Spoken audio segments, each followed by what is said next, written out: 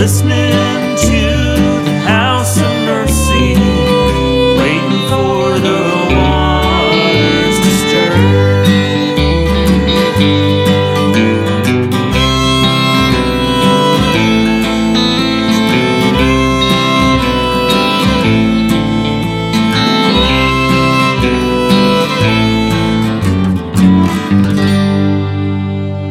God's uncontrollable love is uncontainable, inconceivable, and therefore uncomfortable. Hey, I hope you're all doing okay today. Maybe some of you are getting those vaccinations. That is a great thing. The temperature is a lot more suitable for humans today. Yes, that's I like for that. sure. Mm-hmm. And it's the first Sunday of Lent. It is the first Sunday of Lent. Which is the season where we often sort of contemplate our mortality, but I think we've been doing that all year. Absolutely, maybe. Yeah, but maybe this is where, like, in a way that's beyond, I don't know, beyond the headlines or beyond, maybe, I don't know, this is a time to, I don't know. Well, did you know that today is actually, it's known in the church year as Quadragesima Sunday?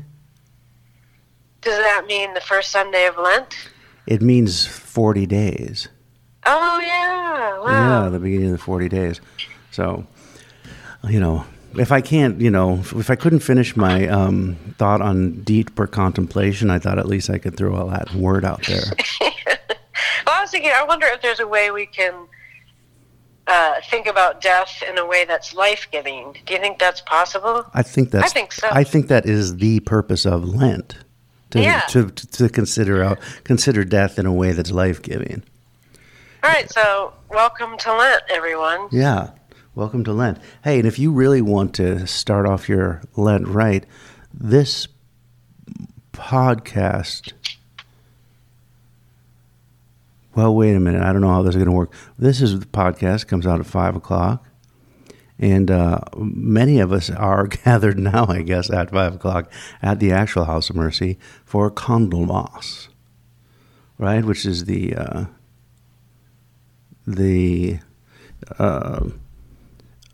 movable feast. It's a movable feast, and it celebrates Jesus being presented in the temple for circumcision, I believe, or just to be blessed. But it's also a time in the history because it's built on an ancient pre-Christian sort of holiday ritual, right, where the community would come together and they would all light their candles and their lamps together, and they would ask them their blessings from the gods, and they would go and bring those candles and symbolizing the warmth of love, community into their homes. So they continue to be warm for the rest of the winter. So Candlemas, is based on that saint. It's also known as Saint Bridget's Feast. Yeah. And maybe we're doing that right now, blessing candles. Right. So if you, I don't know, I guess giving instructions. What we're doing right now, people are coming together at the House of Mercy, and it's socially distanced, mask, safe, to have these candles blessed, lit, and bring back the warmth to your home for the beginning of Lent, to see you through Lent. So, I guess maybe if you're listening to this right at 5 and you forgot about that, you could run over to the church and get your candle blessed. Yeah, sure. We'll wait a couple minutes for you to show up. Yeah. All right. Yeah, we'll wait till you get here. I wanted to say, that we haven't always been getting this podcast out by 5, but if you're someone who likes to listen to it at 5, we're going to start doing that more consistently. More because at 5 o'clock, that's when it drops. That's when it's going to be there, just so we're all ready. And usually it works out fine. It's not like we usually won't have to make an announcement about something that is occurring exactly at the same time that we're making the announcement at 5. I don't know where we're going or how we got there, but I guess it's just my brain's thawing out a little. Oh, yeah. Yeah. Well, hey, next week we have an opportunity to be with people as well. We're doing a Zoom service, a quasi-service. It's a quasi-service, yeah. And there's going to be a lot of participation from from different people in the community. The Brand Family Singers are going to lead us all in some hymns and some music and play some good music. The youngsters have written some prayers, and there's going to be a scavenger hunt, and there's going to be like a follow along home tattoo demonstration. I mean, it's going to be all kinds of good stuff. So it's going to be an opportunity to sort of hang out with people on Zoom too. Yeah, that's kind of a lot of it. So that's next Sunday at 5. But there will also be a podcast dropping right at 5 next week in addition. Yes. To that. So if you need with the Zoom invitation, you will get it in the newsletter. Excuse me, if you don't get the newsletter, you can go to our website and sign up for it. And if you want to get the invitation, but you don't want to sign up for the newsletter, email info@houseofmercy.org and we'll send it to you. This is the House of Mercy, and welcome to it.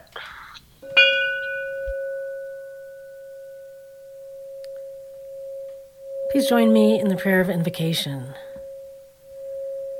God of mercy, as we begin Lent this year, we probably don't need to be reminded of our mortality. We are aware. We might need help remembering that it is nothing to fear, that you have gone before us, that you never leave us. As we make our way through Lent toward death this year, remind us, though it is hard to believe, that you have emptied it of any ultimate power, made it non-toxic. Amen. May the peace of Christ be with you. Please join with us in singing House of Mercy hymn number 34, No Depression.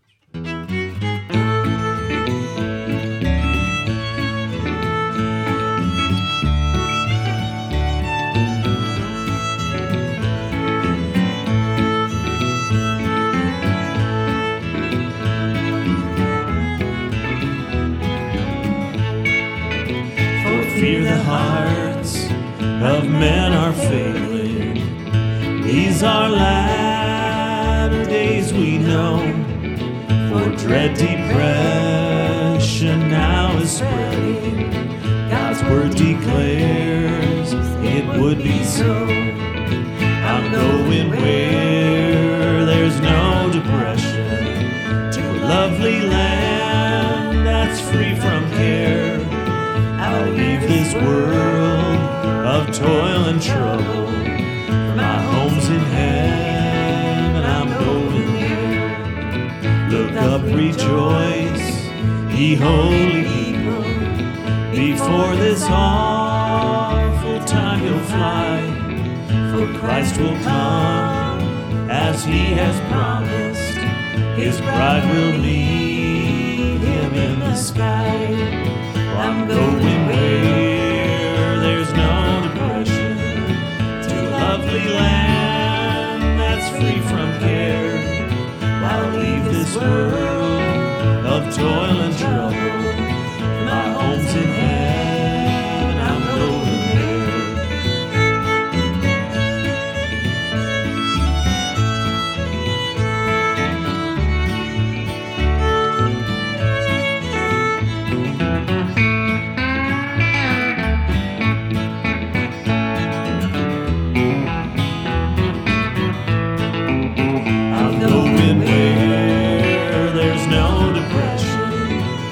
Lovely land that's free from care.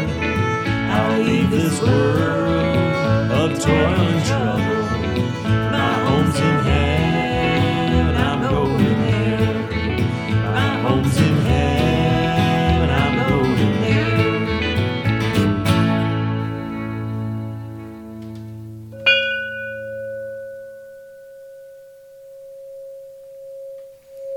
I invite you to join me in the prayers of community. I'll end each prayer petition with God and your mercy, and I invite you to respond.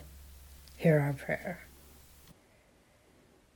God of mercy, come and give us life, expansive life, gracious and compassionate life, enough so that we are not afraid to give it away. We pray that you will give us what we need to sustain us in our capacity for mercy. Someone who loves us, something to make us laugh, something good to eat, something that grows from the ground, or just something we don't have to buy. And when we've been given enough to sustain us, as most days we probably are, may we be grateful and more gracious. God, in your mercy, hear our prayer. Help us grow in the knowledge that we're connected to each other across the country and the globe, and grow into the desire to work together, even somehow with those we feel we can barely abide. Recognizing that our survival as a species probably depends on some capacity to cooperate, to feel compassion. Though we may long to condemn, though we do condemn, though we thrive in some ways on condemnation, keep nudging us toward mercy. Not giving up what we care about, but somehow extending it. God, in your mercy, hear our prayer. Help us grow in the knowledge that we are connected to the dirt that grows plants and holds bodies, to the farm animals, the birds, the weather that sustains and undoes us. And as we grow in awareness of our connections, may we strengthen our bonds, do our part well, take nothing for granted. Help us do what we need to do to love it all, to be responsible to the enormous web that makes life possible. God, in your mercy, hear our prayer. And though we've failed over and over to do this well, we pray for grace. We pray for forgiveness, and that we will somehow be able to do what we need to do now, to care for those who are suffering from cold that the grid cannot handle, lack of water, disruptions in the food supply, snow, heat, drought, fires, hurricanes, famine, unbreathable air. Help us help each other. Help us modify our consumption, amplify our compassion. God, in your mercy, hear our prayer. God of love, be present to those who need to feel your love is real, and not just some theological premise. We pray for those in this community who are confronted physically and psychically with fragility and pain and with need. We pray for peace and healing, at least moments of respite, for Sonia's dad. We pray for Marion Noling and her family. We pray that you will hold the Henry family as they grieve, remember, and celebrate Joan. We pray that what we have to face will not overwhelm us. God, in your mercy, hear our prayer. Make it possible for us to be attentive to you now as we pause for silence and bring to you our prayers and our confessions.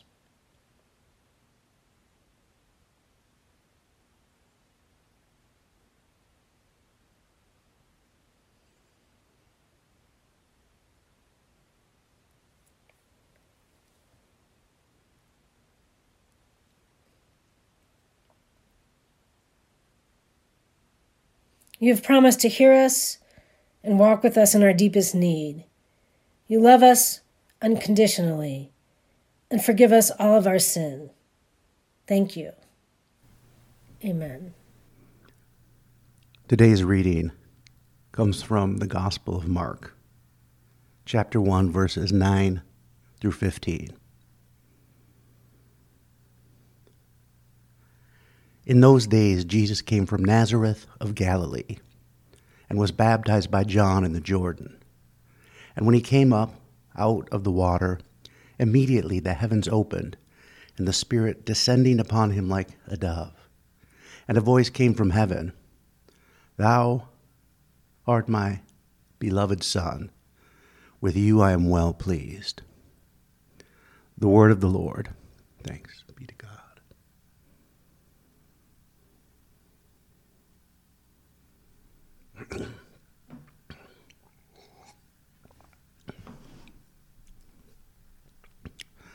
lack of understanding necessarily means lack of control, which results in fear but can lead to faith, which is the same as the assumption of love. Fear, if one makes a home there, moves to reassert control. Faith, seeking understanding, following where it goes with no guarantee that it can ever be caught. God's uncontrollable love is such that when one acts in faith, which is also the same as the assumption of love, and seeks understanding, that understanding doubles back on its pursuer and pounces, revealing itself to be the actual uncontrollable love of God.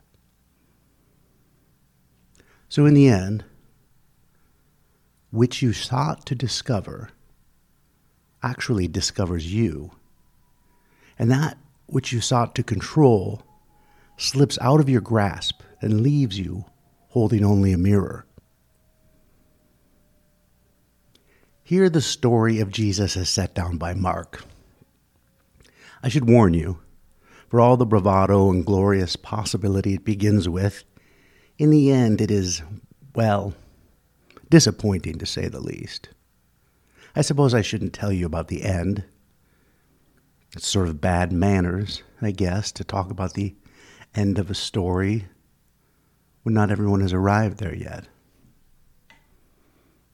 But that's not really the case here, is it?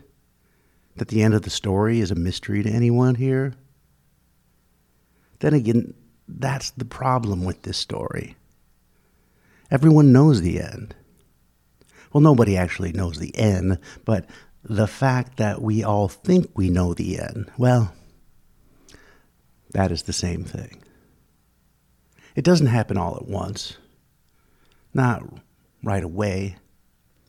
It takes time, years. It takes time in Sunday school and television and Facebook and history and popular novels, and a little love and desire and a promise that one day you will be rich. But it does eventually happen. I mean, of course, I'm stating the obvious. It has already happened. The end of the story changes. It has changed. And I'll tell you the truth, because I know that you care about me. I think it's my fault. I think I'm the one that changed the end of the story. I wrecked it, and I'm sorry. But let me get back to the beginning of the story. Because after all, this is the beginning of Lent. And the end of the story is still 6 weeks off. It begins with Jesus arriving from Nazareth in Galilee at the Jordan River where John is baptizing. John baptizes Jesus, and as he comes up out of the water, and the veil that separates heaven from earth is torn open, and the Spirit descends upon him like a dove, and a voice says to Jesus, "You are my Son, the beloved. With you I am well pleased." Then the Spirit drives him into the wilderness for 40 days, where he is tempted by Satan. This is actually where the Lent tradition gets its impetus. The point of Lent is to set aside some time to focus on the story of Jesus, his life, his death, and resurrection. It's a time to, in a sense, relive the story so that we might identify with it in a deeper way and find in it each cycle through the year new meaning. The season of Lent is 40 days long, set to correspond with Jesus' 40 days in the wilderness. That, incidentally, is where the first Sunday of Lent, this Sunday in the church calendar, gets its name. This is Quadragesima Sunday, which is Latin for 40 days. It's really quite interesting. Jesus returns from the wilderness to find that John has been arrested. So Jesus goes back to Nazareth and begins his ministry. The story says he came into Galilee proclaiming the good news of God, saying, "The time is fulfilled and the kingdom of God has come near. Repent and believe in the good news." Now that's a pretty good way to start a story. A lone figure walks out of the desert, is anointed by God to be the hero, to do what has to be done to clean up this town. He goes off and is tempted by Satan. You know his mettle is tested, and he comes out of it, hard, steely, and ready to ride. He returns to his home, to his people, to set things right. Beginnings of stories are important. Of course, but the end of a story is really the more important part. It's how the story ends. But the problem here is that while the end of the story really is the most important part, and I think anyone would agree, the end of the story here has been wrecked. It's wrecked. I stole it. Not on purpose. I have this problem. I can't read the words that are actually written on the page. My eyes change them. My eyes turn them from what is actually there to what I think is actually there. From how the story really goes to how I think the story goes. I blame television and movies and Facebook and popular novels. Have you ever played the game where when a TV show or a movie starts, you try to guess how it will end? Or maybe throughout, as you're watching, you'll guess what happens next? You'll try to guess who did it or whatever. Like Star Trek reruns are the obvious example of this game. The original Star Trek. Although it works pretty well with Star Trek Next Generation as well. Really all the Star Treks. It's like at the beginner's level of this game. The show starts, it's always the same. They are on some benign scientific mission for some reason. They receive a distress call or a sense of fluctuating trillium levels emanating from the planet's surface or whatever. And for some reason, they decide to check it out. So they send an away team. And all the show's regulars go, and then one person you've never seen before. Well, this is just, a well-known trope by now. All the show's regulars go, and then one person you've never seen before. Usually their uniform is a different color than everyone else's. This person is going to die. I like to try and guess the exact time it will take from when I first see the unknown different color uniform guy till he gets vaporized or whatever happens to him. It's usually the beginning of the second act or about 12 minutes in. It's always been easier to play this game with TV shows than maybe some movies because most television, except for, your premium channels, have different functions than a movie. TV is meant to make you feel comfortable.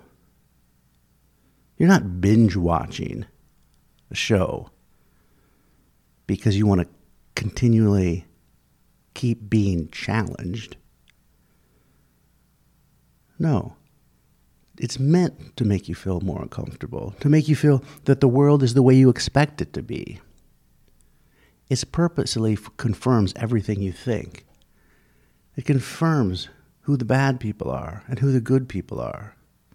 And the good people, like you, will be okay in the end. And you will not encounter any situation that you're not familiar with. You will not encounter any question that you don't know the answer to. It makes you feel comfortable. And really, to prove this point, have you ever found yourself watching the television show of those other people?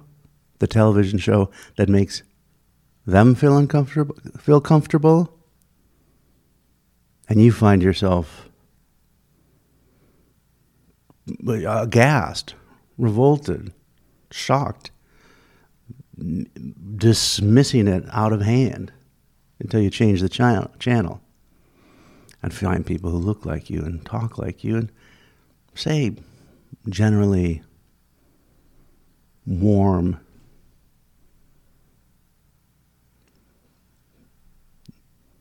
comments that you easily have echoed. And you get lulled back into that comfort. And sure, why not? Watch just one more episode. I mean, that's why it's so appealing. That's why people say, I'm just going to go home and, watch something. Like, we know our brains and our souls enter a catatonic state, and we like it. I think I'm just going to go home and, watch something. Turn off my brain for a while. Hour after hour, I see the stories that tell me I'm right. I understand. I know the rules. I know the way the world works. And if it veers out of that, it's wrong. But by the end of the show, someone will put it right. Movies used to be a little different. I mean, again, I must admit, I think my problem had some effect on them as well. You see, some movies used to make me feel uncomfortable. They would sometimes present things in a way that I would not expect, or they would challenge me, critique my worldview and the way I lived in the world. I could not guess the endings. But, after a while, my discomfort with being uncomfortable caused my eyes to change them. Because now when I see a movie, well, it's just like any show on Netflix. And I don't know if this is always a good thing. That all these shows I'm watching agree with me and come out the way I hope they would. That reassure me. I mean, sometimes, you have to ask yourself questions that you don't know the answers to. With the end of the story all messed up, it totally changes the rest of the story. I have infected the story by changing the end. Not only does it turn out the way I expected it to, the whole story goes along just the way I think it will. I mean, I don't even think I need Lent. Or what's worse, I cannot have Lent. It's like I'm immune to Lent. I might as well skip all the way to Good Friday, everything, and just sit down to Easter brunch right now. You see, I can't focus on Mark's story of Jesus. I can't even read it because every time I try, the words change. I can't in these 40 days come to a deeper understanding of this story, of Jesus' story, of this life and death and resurrection. I can't go any deeper than my own expectations. I've been reading it far too long, changing the ending far too long. And I want to know how the story really goes, how the story really ends. But you know what? I think something is happening. I think something different this year is happening. Something is changing, has been changing. Because the last time I read the story, I saw these words that I didn't put there.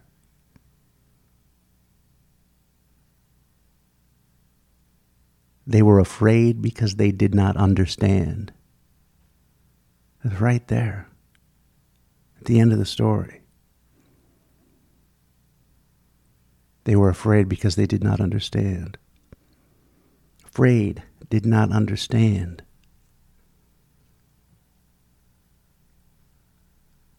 I think the story might be changing back.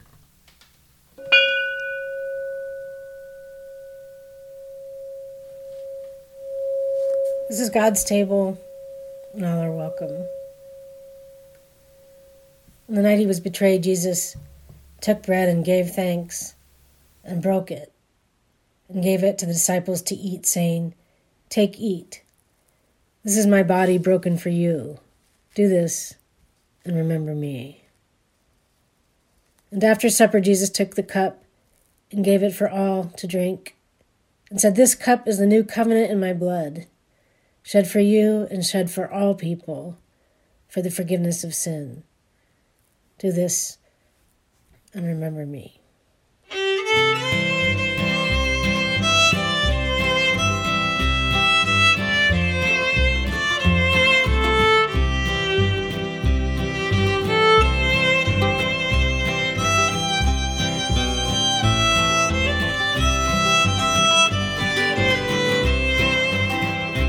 There are loved ones in the glory whose dear forms you often miss.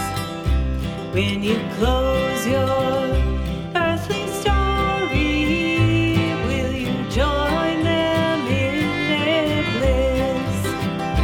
Will the circle be unbroken?